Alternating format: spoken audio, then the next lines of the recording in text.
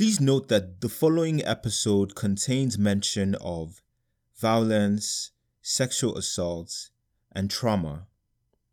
I tried to reduce the amount of detail provided here, but nonetheless, listener discretion is advised.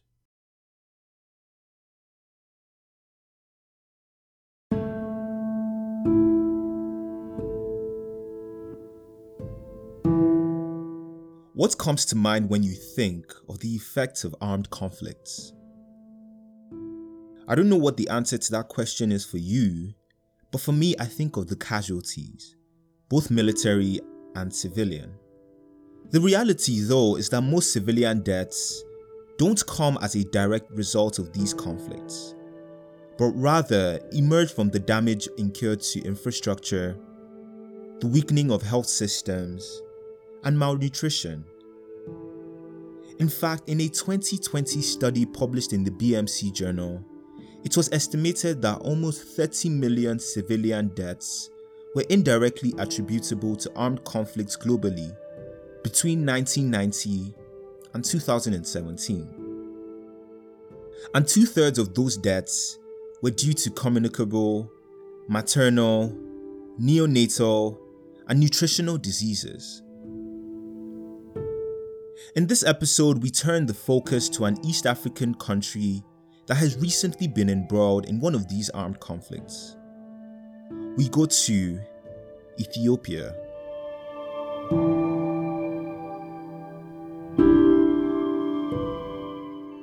In November 2020, the Ethiopian government, led by Prime Minister Ahmed Abiy, laid siege to the northern region of Tigray, inciting an over 16-month-long period of violence marked by human rights violations, the ethnic cleansing of Tigrayans, and the destruction of key infrastructure by the Ethiopian and Eritrean forces.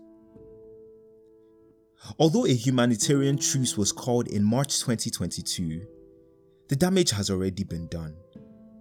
There are over 2.4 million internally displaced Tigrayan people, and millions are unable to access their basic healthcare needs. In this episode, I speak to Haile Gesesu. My name is Haile Abraha Gesesu. I am a postdoctoral fellow at one of the universities in Australia. My background is as a public health officer. I used to work as a clinician in one of the remote health centers in Ethiopia. And then I got my master's in epidemiology and also did my PhD in public health. I am infectious disease epidemiologist by training, and currently I'm working as a researcher. And I'm from Ethiopia's Tigray as well. Haile has written extensively in multiple publications about the effects of the armed conflict on the health of Tigrayans, calling for more global attention to be paid to the nightmare happening there. In his articles, he has described the damage done to health infrastructure, the effects of the war on the healthcare workforce, and how key health indicators in Tigray today significantly lag behind their pre-war numbers. I decided to talk about this topic because, for one thing, armed conflicts of varying degrees are common across Africa. I think on the one hand, there needs to be a greater overall efforts to protect the health of civilians during these conflicts. And on the other hand, rebuilding affected areas would require special focus on strengthening health systems. And I believe the best starting point when charting a new course forward is to understand the current state of things. For many of you listening, this episode will be shocking, heart-wrenching even, but I assure you that you will leave with a more exact understanding of how armed conflicts affect the health of populations. Welcome to Where the Health Are We, the podcast about Africa, healthcare, and everything in between. As always, I am your host Chinamaram Ihijirika.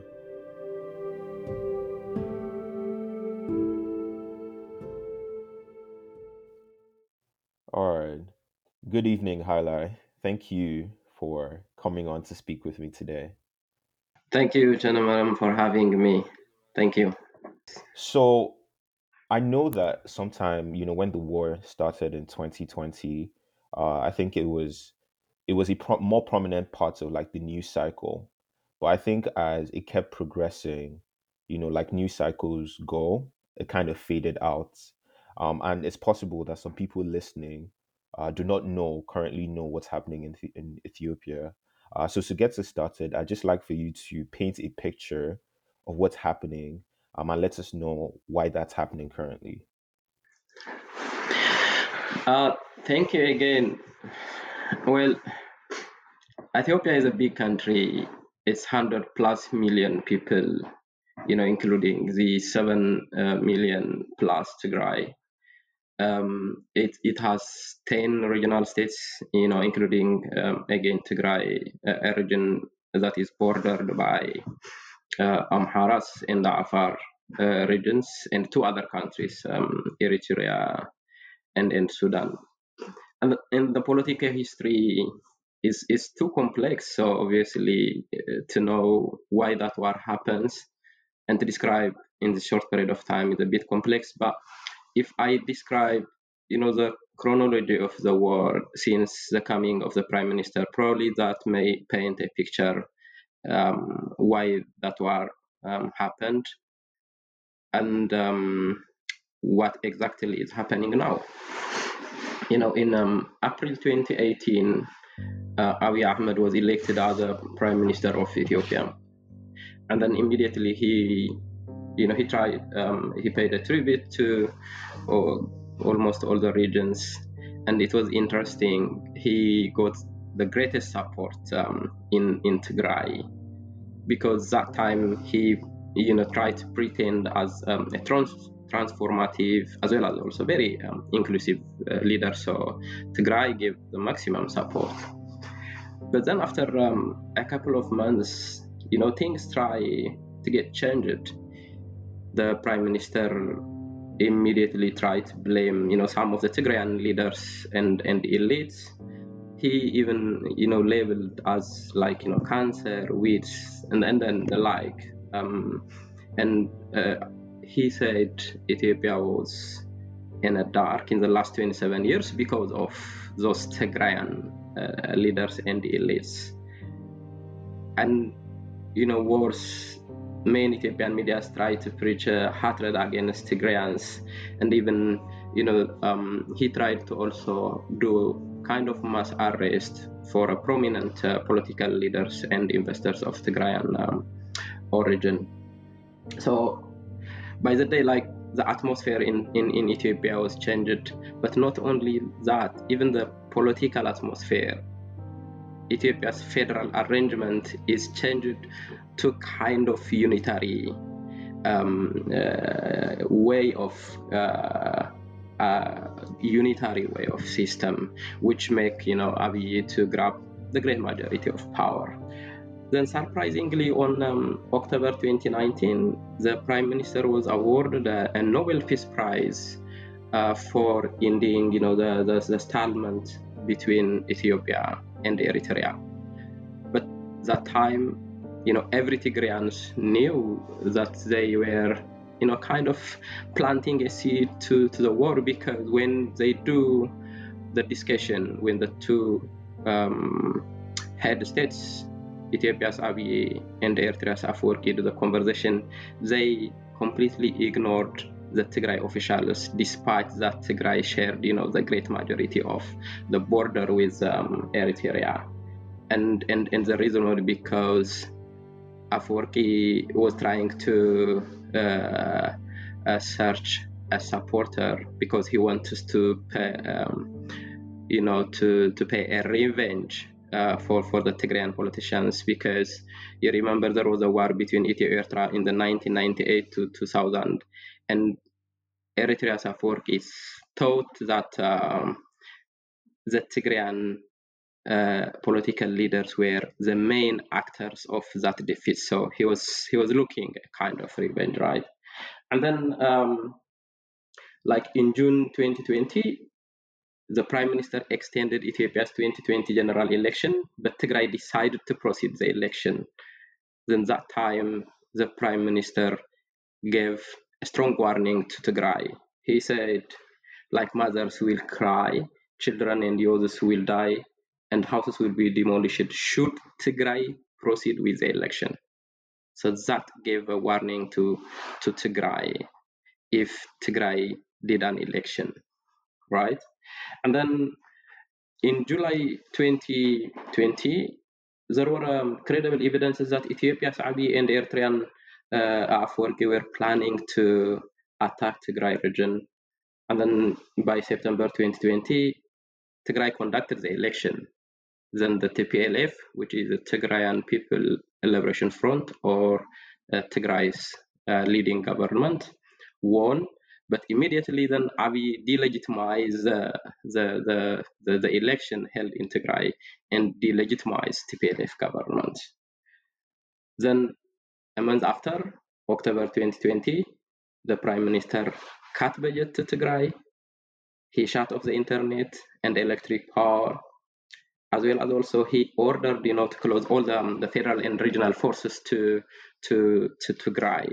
And Eritrea did the same. So that time, completely Tigray was almost encircled 360 degrees. By the way, some of the listeners may remember the Prime Minister tried to attempt an assassination for the TPLF leaders, but Tigray Special Forces sent them back. Then on the 2nd of November 2020, which was like 2 days before the official start of the war, Tigray President Dr. Tigrayan ገብረሚካኤል stated to journalists that Ethiopia and Eritrea were planning to attack Tigray. And then on the 3rd of November 2020, Tigray government confirmed that Tigray was encircled by all forces, like Ethiopian and Eritrean and all regional forces. And immediately, Tigray government decided to occupy the national military base called, the Northern Division, which is based at Mekelle. And then on the 4th of November 2020, a full-fledged war was officially started. Remember, that 4th of November 2020 was US general election, so that, every eye of the world was to US election. And if internally that November month is a peak harvest season for the Tigrayans, and 85% of the Tigray population are farmers, so it was like a kind of well planned timeline. Yeah, and then after that, everything became history, and then Ethiopia government got military support again from Somali and other additional drones, from the United Arab Emirates, Turkey, Iran, Russia, and so on. And then after the start of the war, for 7 months, Tigray was in a hell. So when such horror and atrocities reigned in Tigray, every Tigrayan just decided to grab arm, because whether it is university president, whether it is university lecturers, students, doctors, nurses, farmers with their children, as well as also men and women, because it was very sad. They saw kids were just slaughtered in front of them. Women were raped in front of their themselves. So no option. Every Tigrayan grab arm, and with the support of the wisdom of the retired Tigrayan generals, most Tigray territory liberated after 8 bloody months. And then on the 28th of June, Mekelle, Tigray's capital, regained again by the Tigray forces, and most of the Tigray forces, the Tigray places were liberated. So after 19 months of the war, Tigray became front page of news of atrocities, even genocide. Just every horror was committed, and at the end, Tigray saw deaths of estimated 500,000 civilians, a gang rape of underestimated but about 120,000 women and girls, and more than half of its population, almost, which is equivalent to 3.5 million people, lost access to water, and almost 10% of the population, which is close to million, were internally displaced. And if you see, the private and public worlds, be it religious or cultural heritages, great majority of them were damaged and looted. And even just as we speak now, more than 90% of the population are food insecure, and completely the health system is collapsed, which in detail we will see it later. So just to summarize the actors and the cause. So the Ethiopian federal government opened a war to centralize power and subjugate the people of Tigray. And the immediate neighbor Amhara forces joined, to expand their territory through ethnic cleansing, which was also confirmed by the United States. So, and the Eritrean government, as I said, to revenge and to do Tigray's political laundry. And the Tigray people, represented by the TDF, fight against all these orders, to sustain their survival Yeah. and identity. Yeah. So there's a lot that you said now, and I think, everything happening there is very dreadful.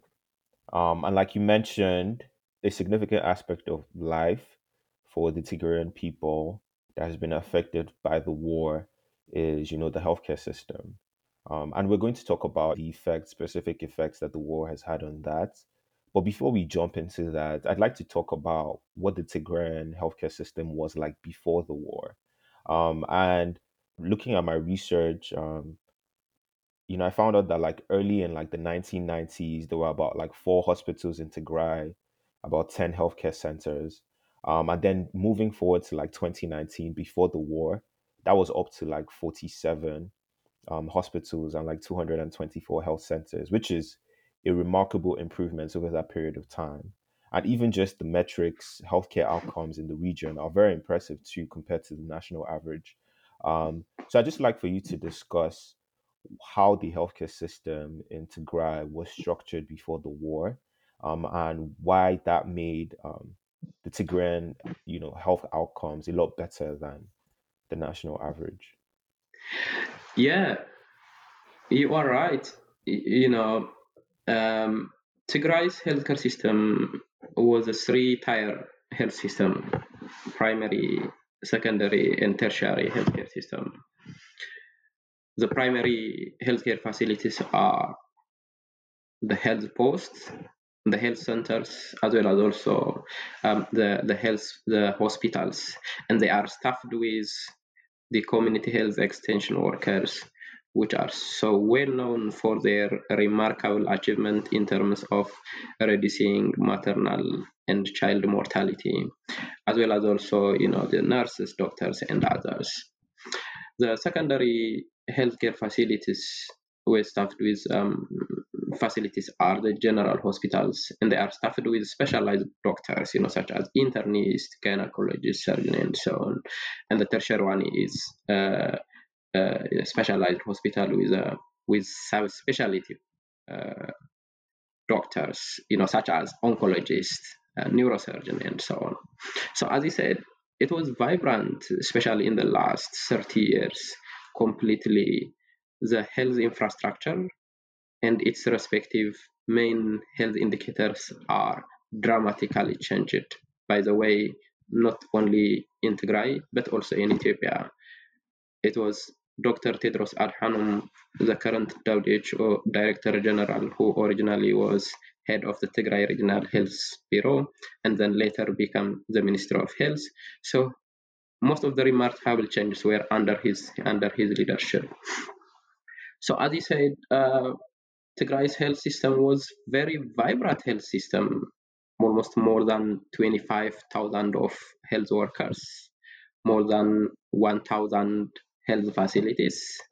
There was a well-functioning referral system, it was community owned. I remembered 60% of the health centers were built by the contribution of the farmers. So you can see the farmers feel that they own the health facility, which is a main reason for the performance, particularly with the behavioral change. And there was a community insurance. Farmers pay $50 per year, and then they get free or concession service for the entire household. And this community insurance covered almost 60% of households in Tigray. Basically, the primary health coverage was about 95%. So you can see how it was so transformative. And you probably know the health extension program was an exemplary program, even to Africa, to Uganda and Rwanda. And that health extension program, which includes 17 packages, which basically is staffed by women. They go house to house and they try to intervene those basic preventive and some of them curative services, and they brought a remarkable maternal and child health outcomes.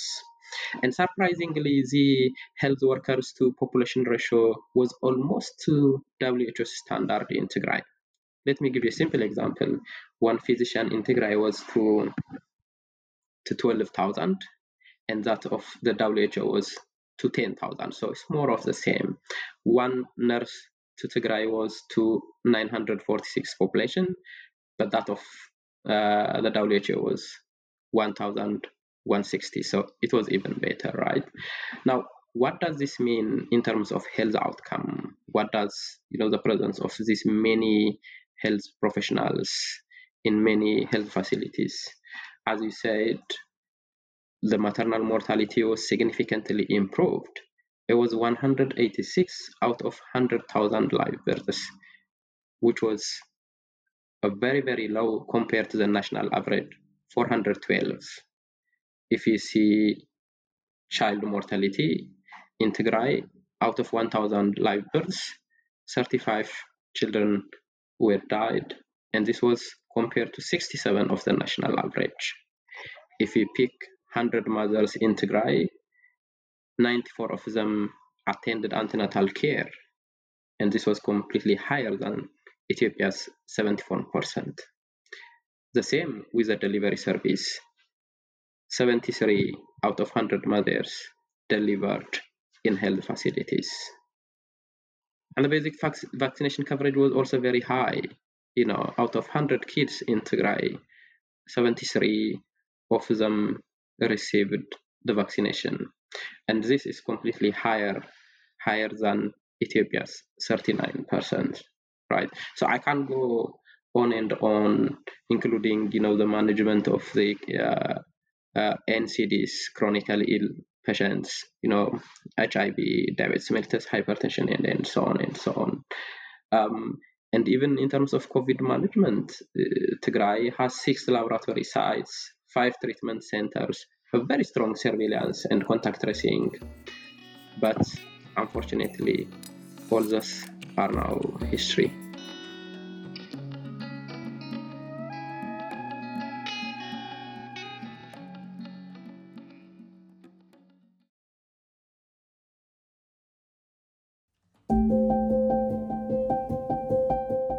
Thank you for listening this far. If you're enjoying this episode, there are a few ways you can help us out. You can follow us on Instagram at wthw.pod. You can find us on Instagram that way. You can find us on Twitter at wthw_pod. And you can also follow us on LinkedIn. You just search up the name, Where the Health Are We, and you should be able to find the podcast that way. If you have any feedback or any suggestions on how we can improve the show, reach out to us at wthw.pod@gmail.com. So wthw.pod@gmail.com. Also, I recommend that you tell your friends and your family if you're enjoying it too. And you can also tell this to anyone else you think would be interested in this. Again, thank you for your support, and I hope you enjoyed the rest of the episode.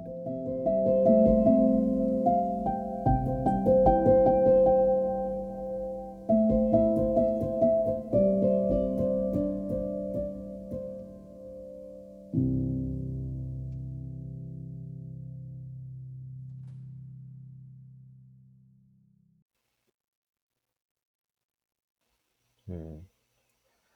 So I know that when people think about wars and they think about health, they think about the direct effects that wars have on the health of people, injuries, casualties from wars.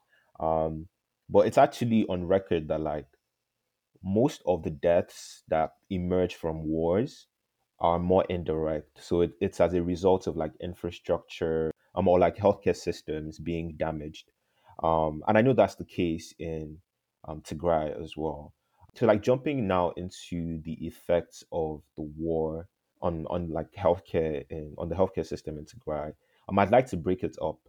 So first, I'd like you to just talk about what the effects of the war have been on healthcare infrastructure and the workforce as well. Yeah, that's true. So,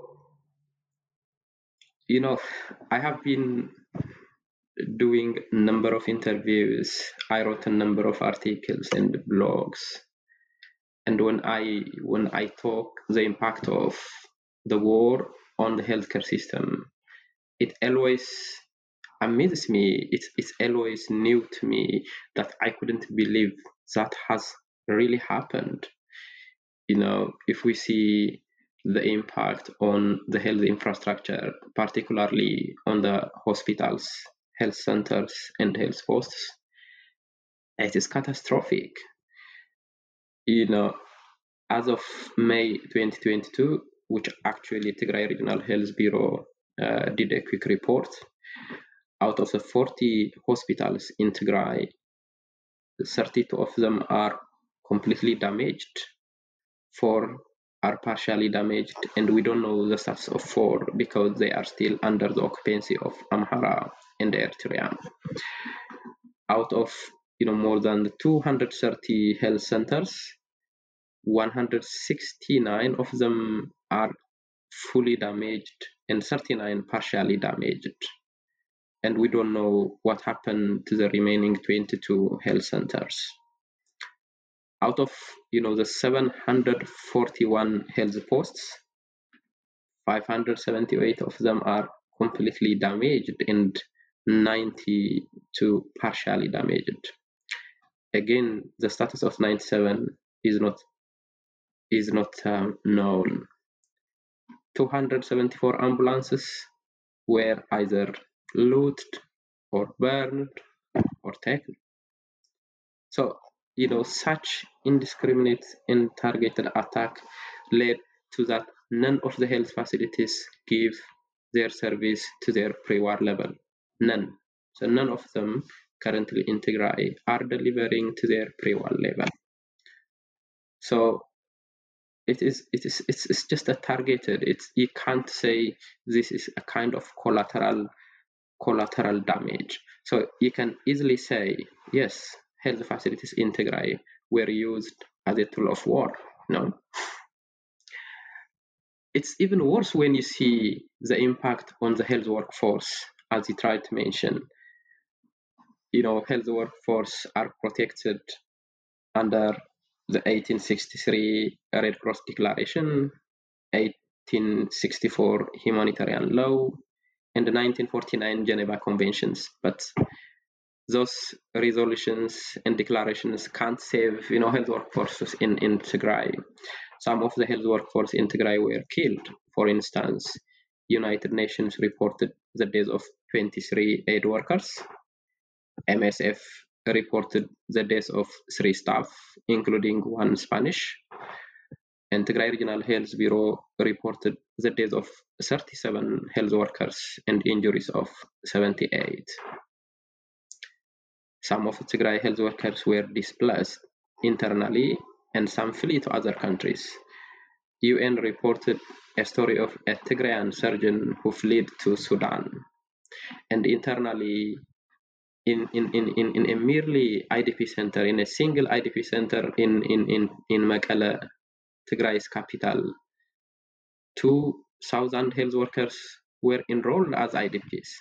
Imagine health workers themselves enrolled as IDPs, and 2,000 in a single IDP, and you can see how much in the many IDPs in Tigray. And health workers in Tigray lost their job.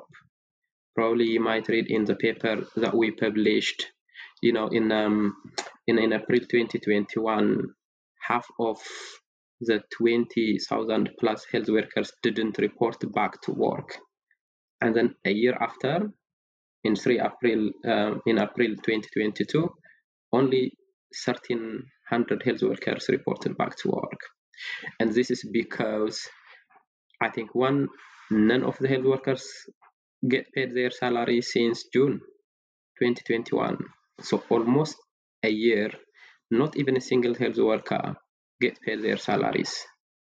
But it's not only that, they can't even access their savings because there is no banking service for almost a whole year. I know health workers who need help, but I can't send them money because there is no banking service, there is no telecommunication, and so on. So, doctors at one point of time who were highly paid are now seen, begging food. Some of them faint while they give services in hospitals. And you can see, all these things affected their psychology because they some of the health workers lost their patients in at their hand. They know how to treat, but because there is no medicine given, Tigray is in a medical siege. Some of them treat a very gruesome injuries. Some of them are stress of a dangerous travel, and they are also working, many hours.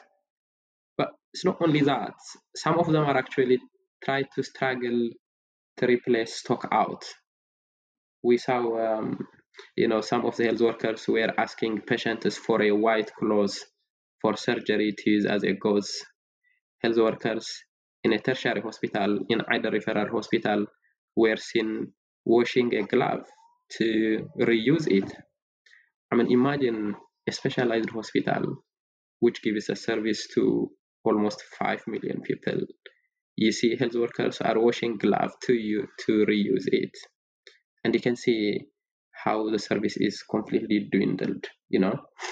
But it's not only that. Even some of the health workers who are working despite all these challenges, some of them were obstructed, to treat patients. I remember there was a drone attack in one of a village market called Togoga, and the Ethiopian and the Eritrean forces, denied them, obstructed them with their ambulance, not to save the victims of the drone attack. Some of the health workers were asked even, to clean their shoes using Tigray flag, and that deliberately was to humiliate or to to attack their psychology. So it's just so horrendous, to talk the impact on the health facility as well as also on the health workers. But it's not only that, because the medical colleges are also stopped, almost closed for 2 years. New medical graduates are halted their dreams. Those who wanted to be a doctor cannot because the medical college stopped. So Yeah. it's very easy to see, given the brain drain that I have mentioned before, Tigray's future human health resource is in danger. Yeah. And just listening to all this is very disheartening, and I think what makes this even worse is that all these things impact the health outcomes of regular Tigrayan people. Um, and you talk about this a lot in the paper. So, like, at this point, I'd just like you to explain how the war, the damage on like healthcare infrastructure, the attrition of the healthcare workforce, how that has impacted the health outcomes of the people in Tigray. Well, as I tried to show, healthcare availability in Tigray is at its lowest in the times of its greatest need, which is a very painful paradox. And when you see the stories coming out of Tigray, they are truly nightmarish. But what's very heartening is it is impossible to know how bad the situation is because there is no telephone, there is no internet. Foreign journalists are not allowed to go into Tigray, so it's very difficult to know how bad it is. But there are some reports coming out, some of the NGOs and the reports from the Tigray regional government in some of the articles that we published. So when you see the findings, again, it is so catastrophic. If I try to see, for instance, from the chronic illness, Tigray, there was about 180,000 chronically ill patients who needed routine or regular follow-up. But now there is no routine follow-up for those chronically ill patients. I will give you HIV as a simple example. There were about 50,000 HIV patients in Tigray. Daily, they used to take antiretroviral therapy. Now, I think probably you might know, currently the life expectancy of HIV patients who are on treatment are more or less the same with non-HIV patients if they take the treatment based on the prescription of the doctors. But the mortality rate of HIV without treatment is 90%. And that's even in a situation where there is adequate food, adequate water, adequate treatment for additional opportunistic infections. So if all these things are not available, such as the case of Tigray, obviously the mortality rate is even higher, which is close to 100%. And sadly, out of the 50,000 plus HIV patients in Tigray, 90% of them are lost follow-up. 90%, that's just almost all. And even those who show up, the 10%, we don't know how their situation is. It could be on the advanced stage, which is obvious because there is no adequate antiretroviral therapy. So the outcome is just gruesome. But that's not only the problem, It's not only the existing HIV patients are at risk, but even the new or incidence of HIV is also increasing because all the risk factors are there, right? There is a massive displacement. I tried to mention almost 2 million people are internally displaced because Tigray is currently under medical siege. There is no almost limited access to condom. I'll try to come later. There was a huge gang rape, including a deliberate HIV infection. So you can see all these factors increase new HIV infection, right? Now, the incidence of HIV is increasing, and when they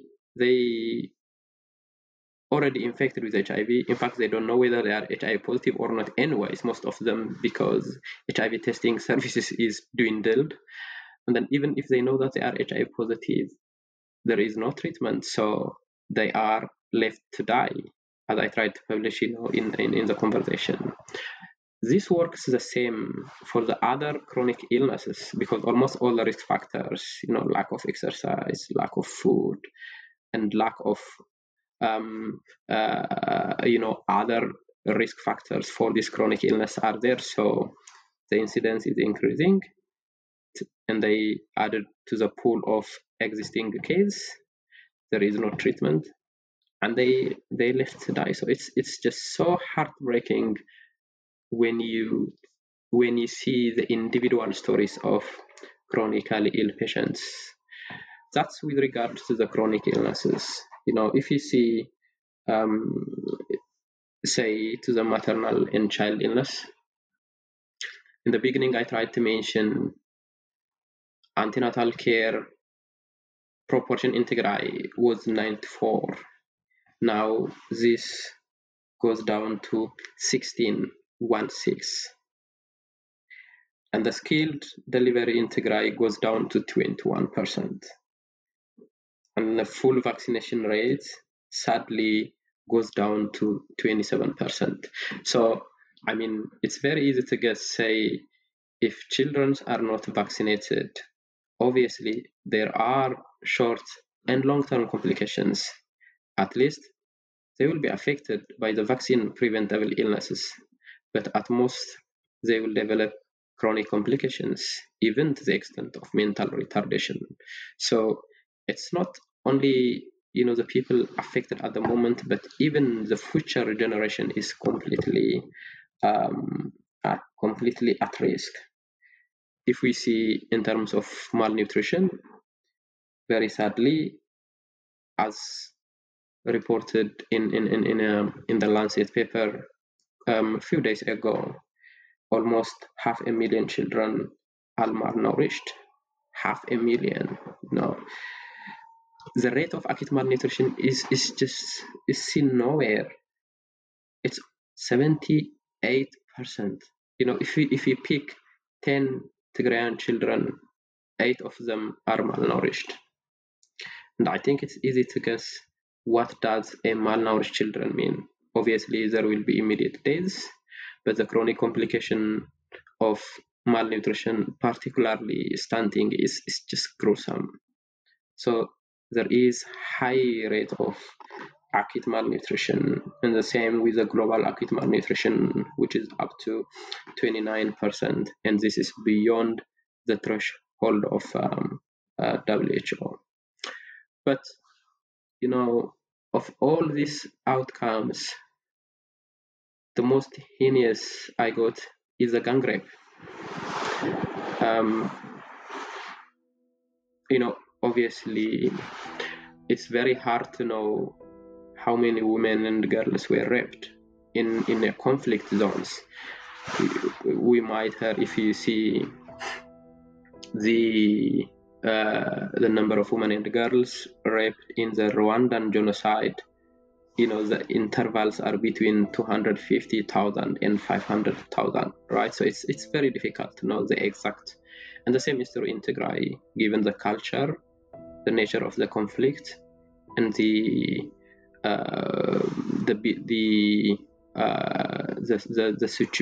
complex situation in Tigray.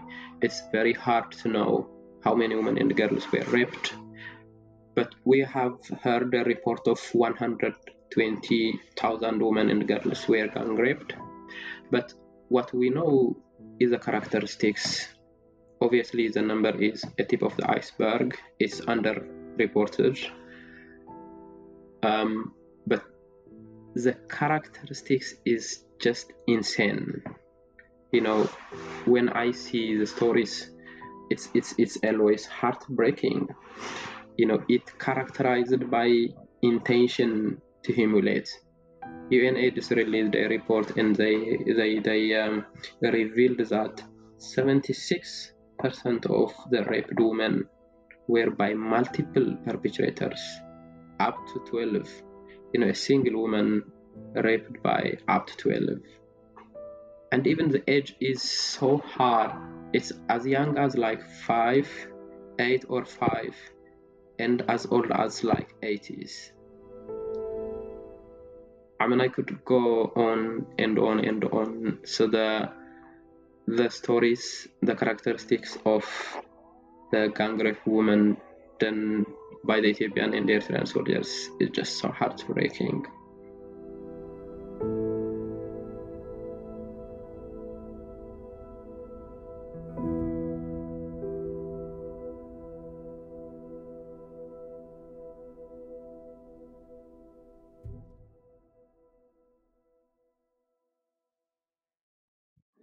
Oh, I think listening to all of this, I think of what the WHO chief mentioned in like a press conference where he said, there's nowhere in the world, where we are witnessing hell like in Tigray. Just listening to everything that you're saying now, this really is a nightmare. So now I want to talk about, what the response has been, to the crisis that's going on right now. Um, so how have the international community and the African Union especially responded to the crisis? I think what I can assure you is the response is, nowhere to the needed demand. WHO and UNICEF are delivering some trickling supplies, such as vaccine and few basic life-saving medicines. Even probably might know there was a truce declared on March of 2022, but despite the declaration of that humanitarian truce, only 10% of the expected basic aids are entered to Tigray. Even that 10%, because of lack of fuel, they are not distributed to the needy ones properly. That's even the basic aids. If we see the pharmaceutical supplies, only 6% of the expected are entered to Tigray. So the response is just so slow. There were attempts of a mobile health and nutrition teams and some on-job trainings in 57 health facilities in collaboration with Tigray Regional Health Bureau and the WHO and UNICEF. But it's just not that adequate. But in regards to the African Union's response, I'm very sorry to say this. African Union's response to Tigray war crisis is the most shameful in history. At one point of time, I remember the head of the African Union. They even supported uh, Ethiopia's government, the so-called law and enforcement order. He said, yes, Ethiopian government is doing a law and enforcement order. I mean, a law and enforcement order that kills the lives of more than half a million people, a law and enforcement order that rapes more than 120,000 women, a law and enforcement order that put more than 90% of the population food insecure and deny access to more than half of its population. It's just so shame. So AU's response is shameful in history, but I think I must acknowledge Paul Kagame, Rwanda's president, who knows what does genocide mean, and he was the only one, I think, as far as I know, tried to consistently condemn what the Ethiopian government and the Eritrean government is doing on Tigray, and he tried to urge African Union to act. But yeah, his response was shameful. Yeah, and I think this whole thing just makes me, for the AU especially, it makes me wonder, what the point of the union is, to begin with. And even just the international community, the UN, you wrote about this in one of the articles that you wrote about, what the response to the invasion of Ukraine has been versus the response to what has happened in Ethiopia for over a year now at this point. And I think it's just very heartbreaking and discouraging, especially when we think about this, I think, a crusade that an international crusade for like peace and unity, and it makes us question if that crusade for peace and unity is selective. It's only reserved for a certain kind of people who look a certain kind of way. Um, and to round us off here, I just want to think big picture where we go from here. I know that from what you said, it seems that significant damage has been done to the healthcare system, and that will take rebuilding. But I think even more so, significant damage has been done to the people, and this is going to transcend generations and is going to last decades, if not like centuries, even. It's going to take a long time for people to recover from this.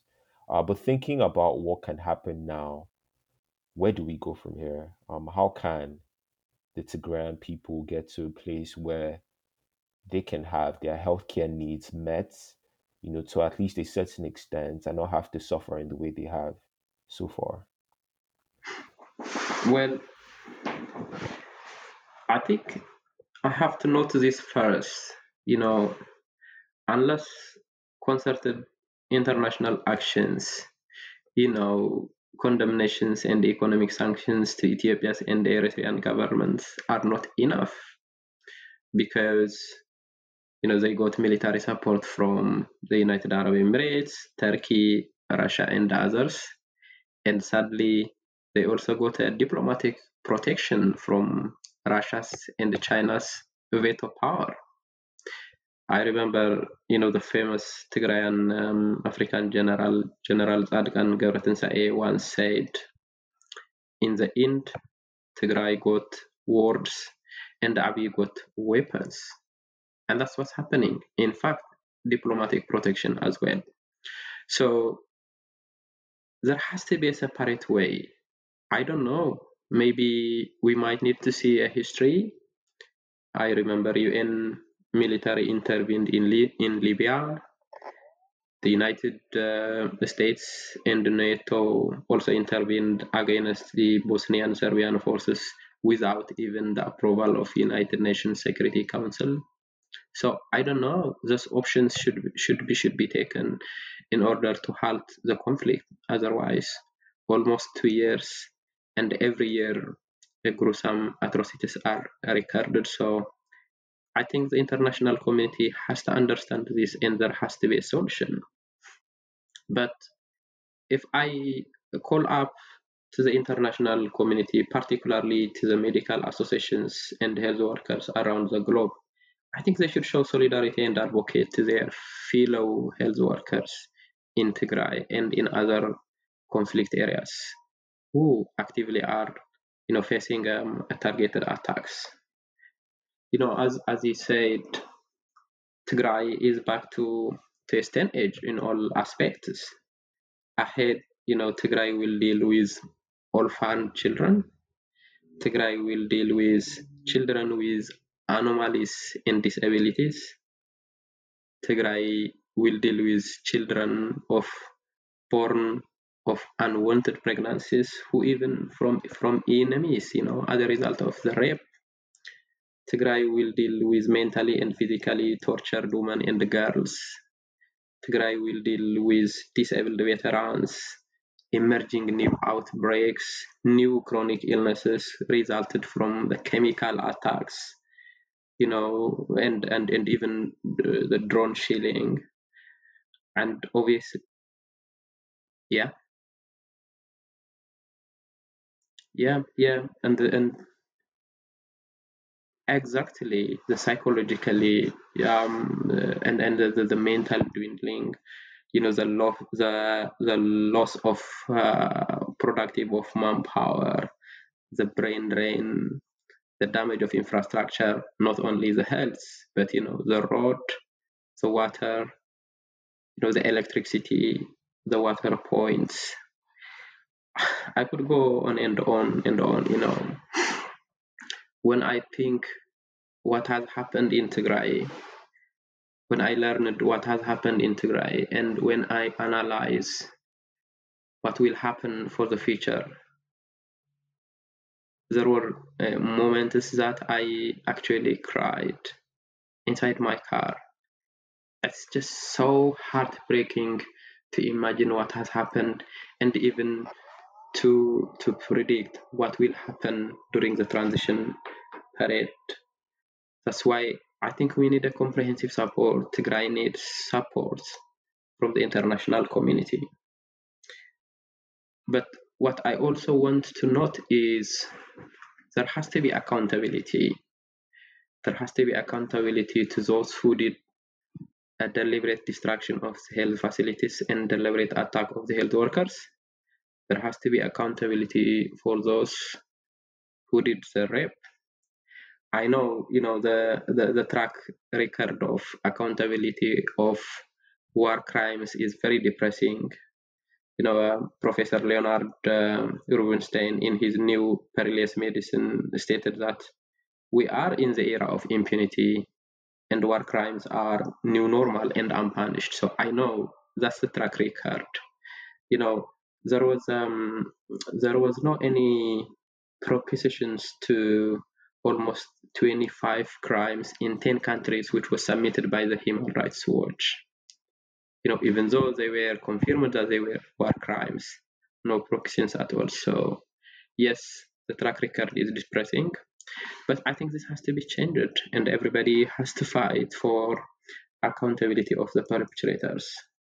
But my, I think, last message is, and including, call to this podcast, where the Healthcare Are We podcast is that war should be echoed as the number one public health problem. It has to be a public health priority. Over the last 30 years, an estimated 30 million people died in armed conflicts. I have already tried to show Tigray lost 500,000 civilians and still counting.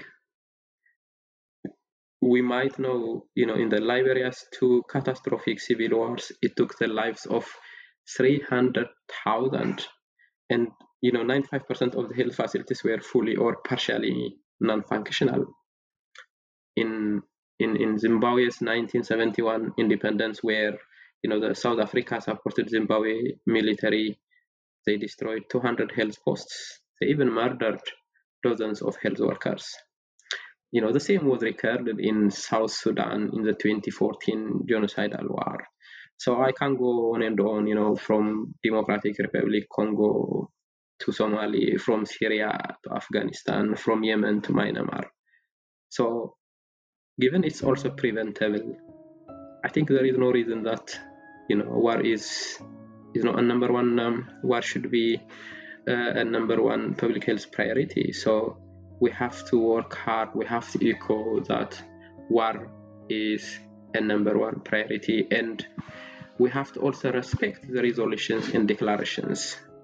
What's very sad is there are a very groomed declarations and resolutions beginning from the 1863 Red Cross, the humanitarian law, the Geneva Conventions. So countries sign up, but when you come into implementations, none are into practice. So they have to be in practice, and I think the entire world should work hard to their implementation rather than putting them into a paper.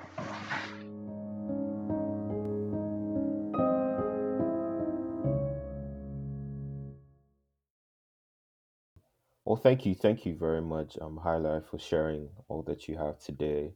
Like I mentioned earlier, like I know this must be very personal for you, considering the fact that you're from Tigray, and I hope, you are like taking care of yourself, because I know this must be very difficult to digest. But before we go, like, do you have anything else you would like to share? Anything else you think is pertinent? Well, I think I have to say thank you, because despite despite its impact, this area is completely ignored. The issue of Tigray war and its impact is completely ignored, and now almost the world is only concerned with the case of Ukraine. So you brought this into attention, and you're doing a program on this. So I must say thank you for you. But I think I don't have additional message except the fact that we have to really understand the impact of the war. Today we only discuss the case of Tigray. I mean, if you go to the other parts of Africa, the impact of the conflict on not only on the health system but also on the all the systems of each country is just gruesome. So I think we Africans should work hard to solve our problem. Yes, there is a say that African problems should be solved by Africans, but I think we have to make that real, and that must be my last message. Thank you so much, Haila. Thank you very much.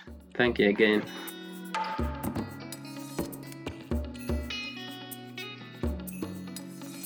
Thank you again for tuning into another episode of Where the Health Are We? To keep up with the podcast, you can follow us on Instagram at wthw.pod and on Twitter at wthw_pod.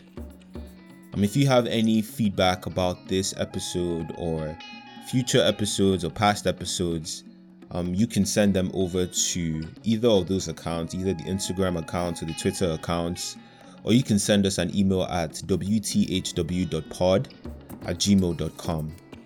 To support the podcast, please feel free to share it with your friends and your family, or anybody else you think would be interested in this kind of content.